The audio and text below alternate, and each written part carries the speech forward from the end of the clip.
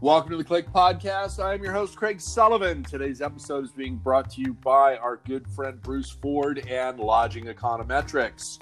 If you are looking for information, data, building a new hotel, repositioning a hotel, want to know about PIPs in the area, please contact our good friend Bruce. And he and his team at Lodging Econometrics will do an outstanding job for you. And you can reach him at bruce@lodgingeconometrics.com.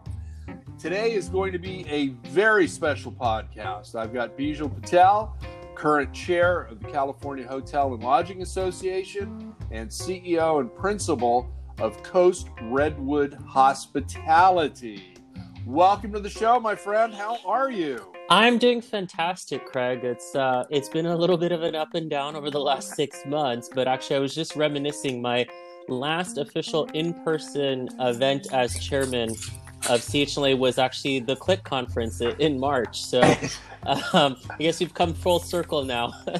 We have. And, hopefully I can get you on a panel for Click 5, which will be on March 4th, 2021. We're going to do a live in-person event if possible, and safe for everyone at the new crown jewel of the Anaheim Resort area, the JW Marriott. If not, we are dual tracking and we will pivot to a virtual conference. So either way, we will be having Click 5 on March 4th of next year. So. Fantastic. Well, anything to get me out of my home right now. Although I will take the virtual event if I have to. But of course, we hope to have meeting guidance out by then, and hopefully we can start to get some good demand in our industry. So fingers crossed, at least, that we'll turn a corner here soon. Absolutely. You are the youngest chairman of CH&LA in its 120 plus year history. You've got some distinguished awards from AHOA, Choice Hotels, third generation hotelier in your family. And as I recall, your mother was the first woman president of the Econo Lodge Franchisee Association. Am I right on that? Yes, that's incredible that you have all of that. I do my research. Yeah, my mom was the first female elected to a hospitality franchise advisory council. That was back in 2005. Wow, so, not that long ago. So industry service has just kind of been in my blood, as I like to say.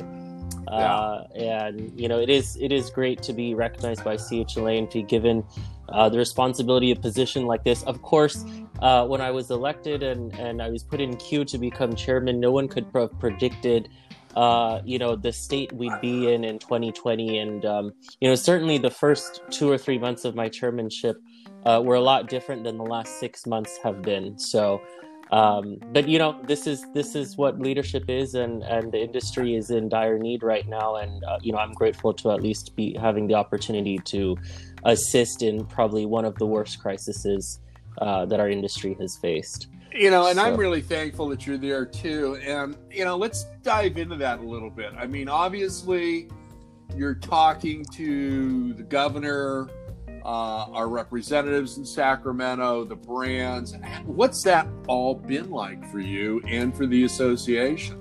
Yeah. So, and I'm very much a glass half full kind of leader. And so, even throughout this pandemic, it's been important for us to kind of seize on the positives. And I'll just mention, the current administration, right? If you look at, our hospitality industry's relationship in Sacramento, going into 2020 was maybe not the strongest. We had we definitely had a seat at the table, but it wasn't kind of the way that we wanted it to be. Right. And certainly in the last 6 months, the pandemic has brought us so much closer to government in Sacramento. And I think the relationships that we've built up, directly with the governor through Project Room Key, and all those things, I think are really going to hopefully pay dividends back in the coming years. It really gave us an opening in Sacramento to really show how the industry can come together, how we can give back to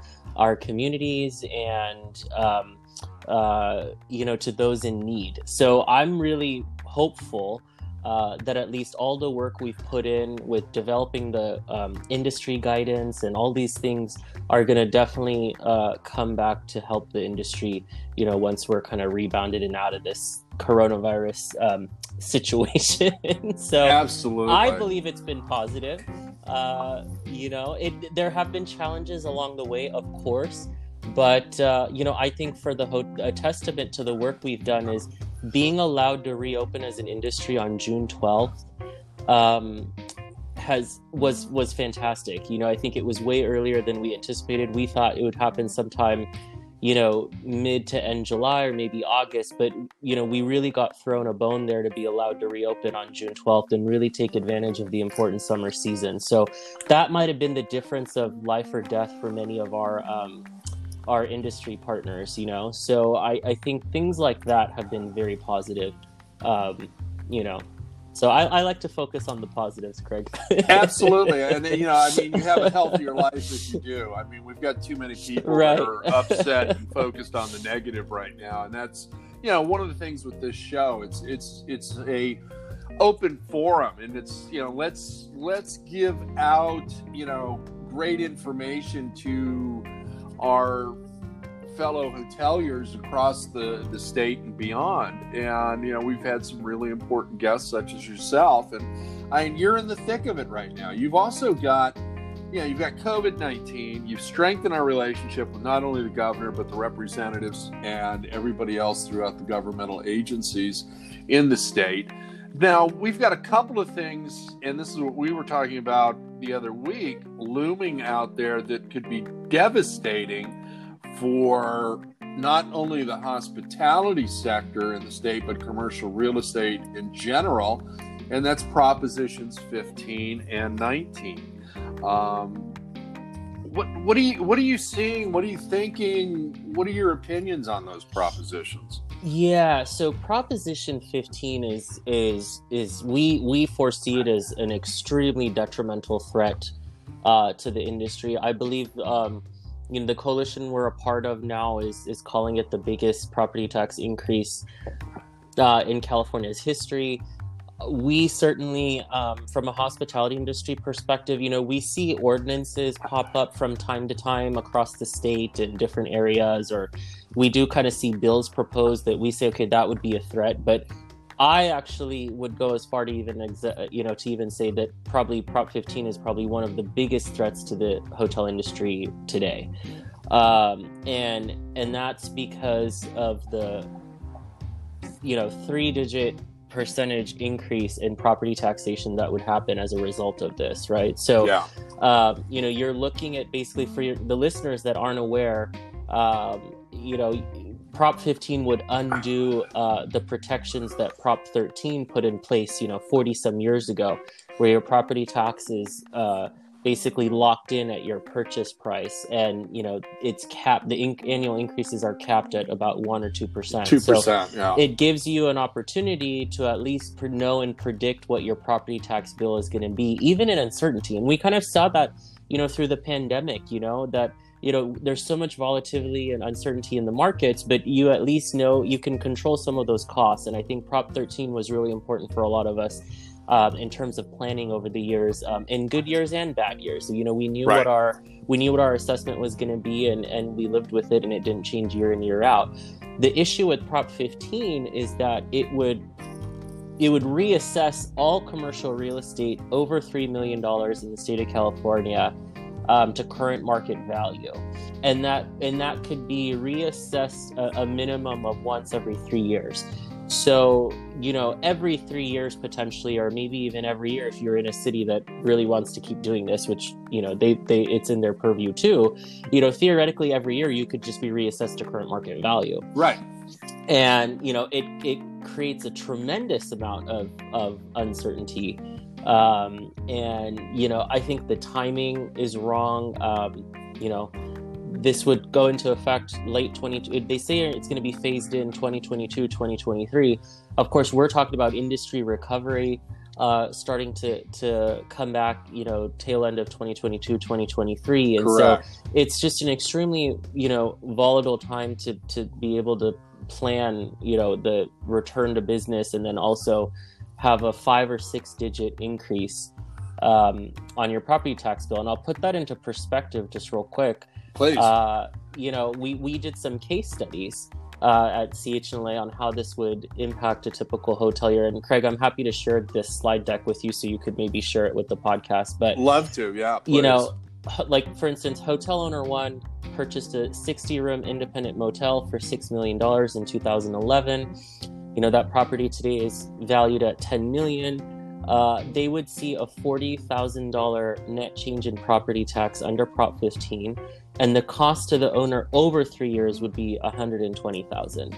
So that's kind of more on the kind of middle ground. If you're looking at values in the state of California for hotels and that kind of thing, I mean, right. You're easily looking. I think our lowest example, we've got a 30-room independent motel, which again, very typical in the state of California with the beachside communities, purchased for about 1.3. Property today worth over $3 million. They're looking at a $20,000 change in their property tax bill and about $62,000 over 3 years. So however you slice it, whether you're a 30-room property or you're, a 1,000-room property, this hurts. Yeah. And this could not come at a worse time. And I think, we really as an industry have to rally behind this now. Well, I think I absolutely agree with you, Bijal. And, the other thing is the rest of the commercial real estate world needs to rally around this as well. And I remember, that's how old I am, when Prop 13 was on the ballot, okay? And I remember my parents being all for it, and my dad sitting down. I was a teenager and, trying to explain it to me, and I just wanted to go out and, play sports or something. But, it has benefited everybody.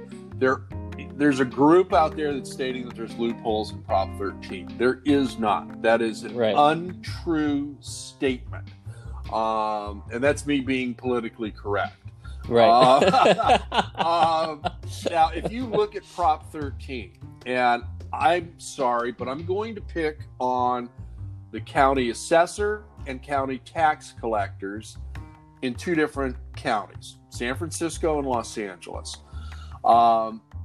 Most of the assessors do not want this to go through because they are not staffed for it. They don't have the software. The implementation is going to be horrendous and full of errors. And trying to get people to get them trained and verse in this is going to be a nightmare. Okay. Right. Now, and I agree with that assessment too. Yeah. Now, if the county assessors and the county tax collectors are doing their jobs in their current form, there is no need for these propositions, because anytime there is a transfer, anytime there is a construction loan, anytime a permit is pulled, okay, that triggers reassessment. Now let's deal with just a permit, say for a PIP, property improvement plan for a hotel, or upgrades to an independent boutique hotel or any independent hotel. Okay, that permit is now triggered a reassessment for the total cost of that renovation.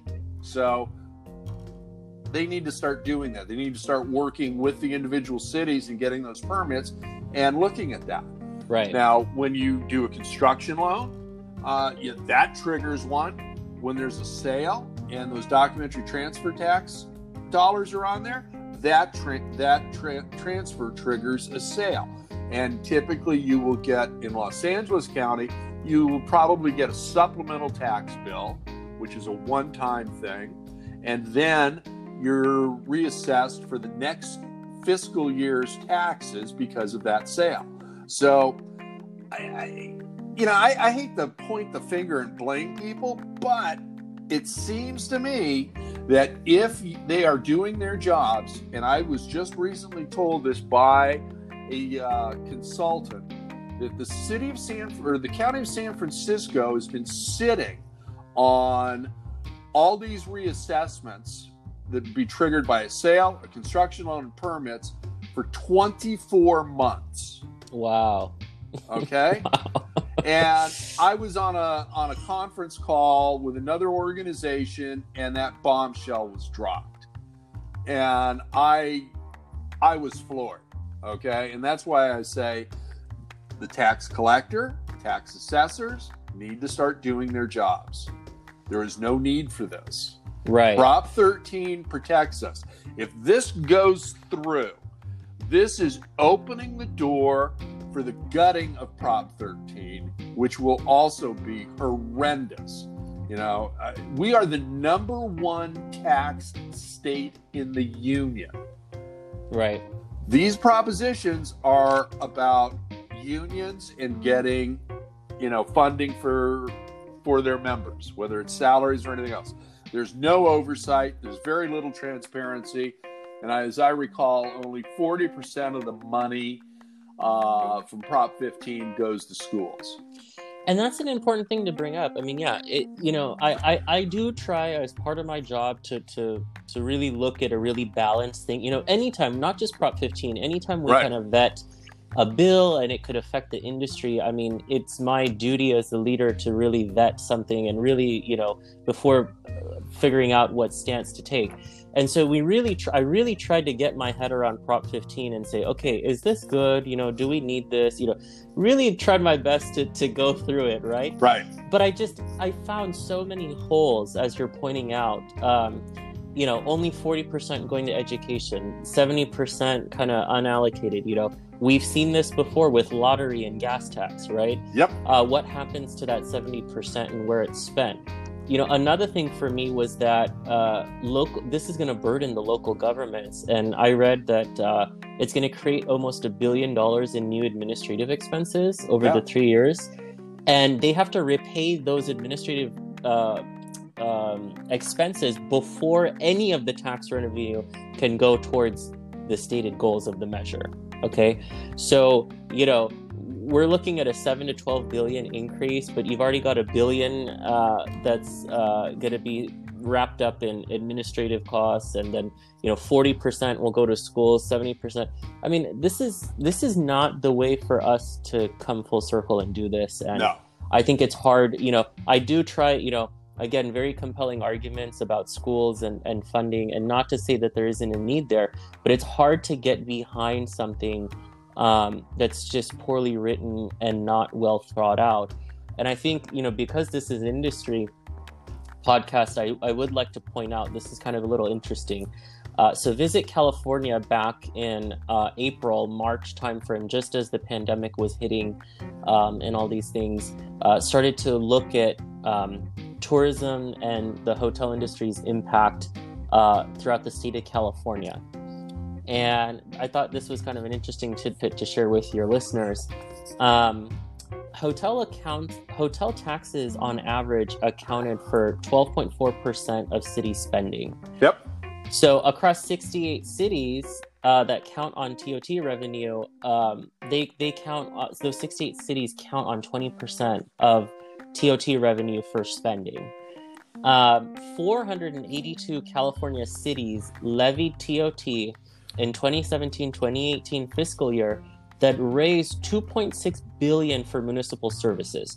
That's money for police, fire, and most general government functions. Okay, so this is almost, I even go as far to say for the hotel industry, I mean, this is almost double taxation. It is, because and we saw TOT. I mean, TOT increases on the ballots have been very popular over the last 3 or 4 years. We saw a lot of them that were planned for 2020, fortunately, get canceled or postponed. But if you look at TOT, that's anywhere from 10 to, I think on the high end, we have some Bay Area cities here that are now like at 15.5 or 16%. I mean, we're levying TOT to go to general services like this, and then we also want to increase property tax. Yeah. by 5 or 6 digits. I mean, we as an industry, how long are we going to be able to keep doing this? Well, we can't. And you know what? It's funny because I've been making the same argument for over 25 years. Every time I'm speaking someplace, right, and the subject of taxes come up, I go, wait a minute. You know what? Next time you meet a hotelier, you should shake their hand and thank them, because that transit occupancy tax takes care of your fire, your police, your EMTs, general services. It goes on and on. And you see that on your bill every time you check out of a hotel. Right. So now, if you think about it, you've also got sales tax. So, right, again, if the assessors and collectors, because they're both vital in this conversation, do their job, okay, and they pay attention to those permits and the transfers and the construction loans, that triggers a reassessment. So individual, case by case, boom, that's taken care of. You and I both know when the cycle is hot, everything is up for sale. It may or may not be listed, but it is up for sale. There's very few companies that build generational wealth. There are a few of them. But, you look at some of the bigger REITs and even the smaller owner-operators. They want to get in, get out in this cycle. They're not hanging on to it to pass it on to the next generation in a lot of cases. So, there's money there. Right. You cannot simply just, try and do this through a back door. I think we're all going to be in agreement at some point that there's going to be a tax increase because of this pandemic, whether right, it is a national sales tax or something else. But it's 55 cents out of every dollar you spend for gasoline for your car goes into our road taxes.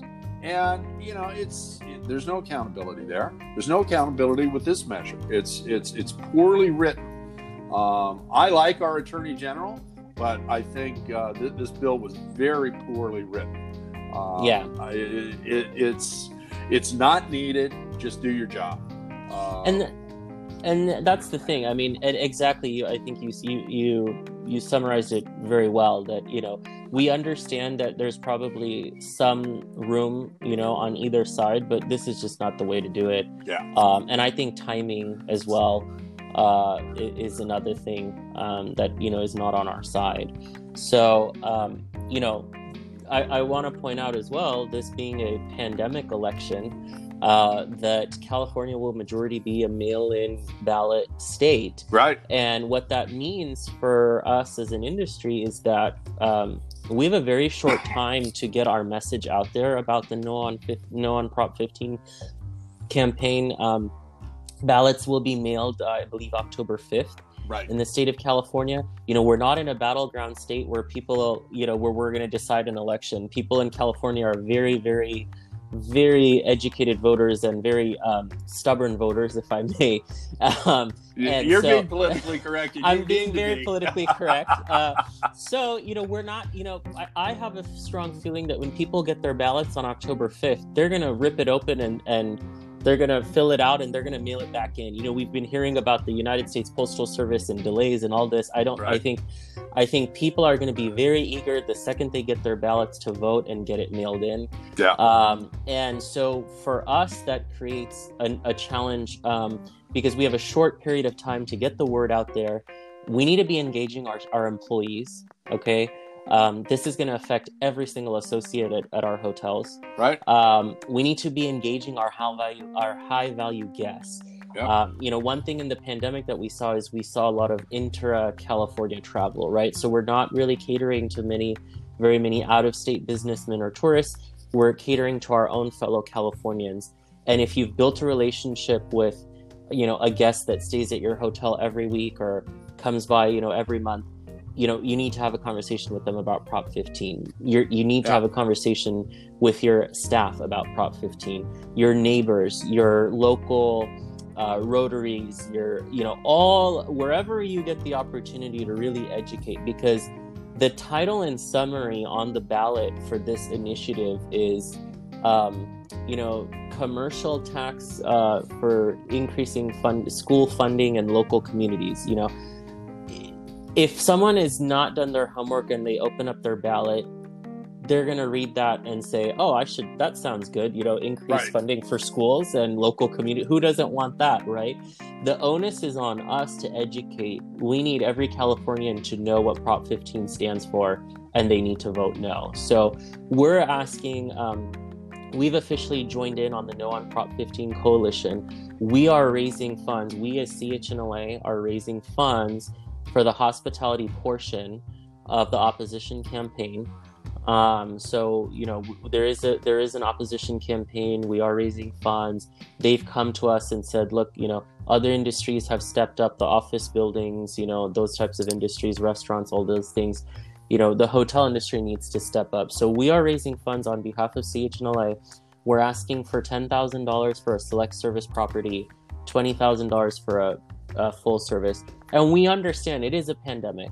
Yeah. And that is a very tough number to swallow for a lot of properties. But if you look at the case studies and you actually, calculate what the delta on your taxation is going to be, I think it makes the argument, a no-brainer for anybody that's done the calculations. 5-6 digit increases. On one of my family properties that we've owned for, I think, like 45 years, Craig, we're looking at a $60,000 delta. Wow. On our property tax bill, right? And so if you're looking at a $10,000 donation to fight no on Prop 15 versus a $60,000 increase every year, the argument itself is compelling, and that's the important part, is that I know the pandemic, we're hoping, is in a vacuum, that it's going to be a year or two, and then we'll be able to get on with our merry lives, right? The issue with Prop 15 is that this is for life. I mean, look at the shelf life of Prop 13. If this does get if this does get passed, 40 years we had with Prop 13, we could have another 40 years with Prop 15, right? So minimum, yeah. That delta, that 60,000, I got to multiply that by 40 years. Right. It's not a one-time thing. And so, anything that we can do, our hotel industry can do to get the word out there. If you go to our website, calodging.com, we've got a banner that says, the largest property tax increase in California's history. Click learn more. You can donate by credit card or by check. But we also will be sharing resources on how to have conversations with your community members, how to talk to your associates, how to talk to your guests as well. So we really need to kind of have a three-pronged approach on this, where we're asking for the funds. We're asking for you to share your story with, the people around you. And then third, the most important thing is don't forget to vote, right? I think sometimes we get bogged down in the intricacies of life and all these things, and we forget to vote no, or we forget to even tell our family. I mean, talk to your spouses, your kids, if they're a voting age. We really need everybody to remember to vote no. Gotta vote no. Absolutely. Absolutely. So, Bijal, my friend, we are just about out of time. This has been, I think, the fastest half hour I've ever recorded. Right. Thank you so very much for being a part of the conversation on the Click Podcast. You are welcome to come back anytime. Give me a call. Let's talk about updates before the election, and whatever I can do to help, please let me know. I'd be glad to. And would you give a shameless plug for yourself and CH&LA so people know how to get a hold of you and where they can go to donate? And I'm assuming you're taking individual contributions as well. Yeah, so thank you again for having me. I agree. It's been a fast half an hour, but testament to great conversation and the passion for leadership that both you and I have for our industry. So happy to come back anytime.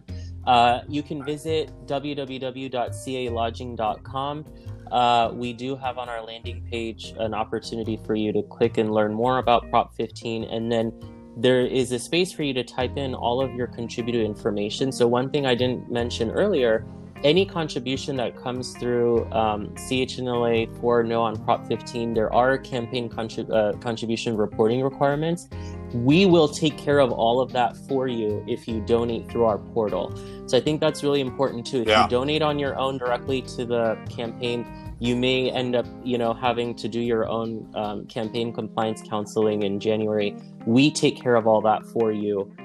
So I think that's kind of just one more thing that you don't have to worry about that we will gladly take care of for you. So please visit calodging.com. Please contribute to our campaign and look out for our materials to get the word out there, because we're going to need everybody's participation and support on this on November 3rd. Absolutely. Thank you again, my friend. Thank you. Thank you, our listeners, for being a part of the conversation. Until the next episode, aloha.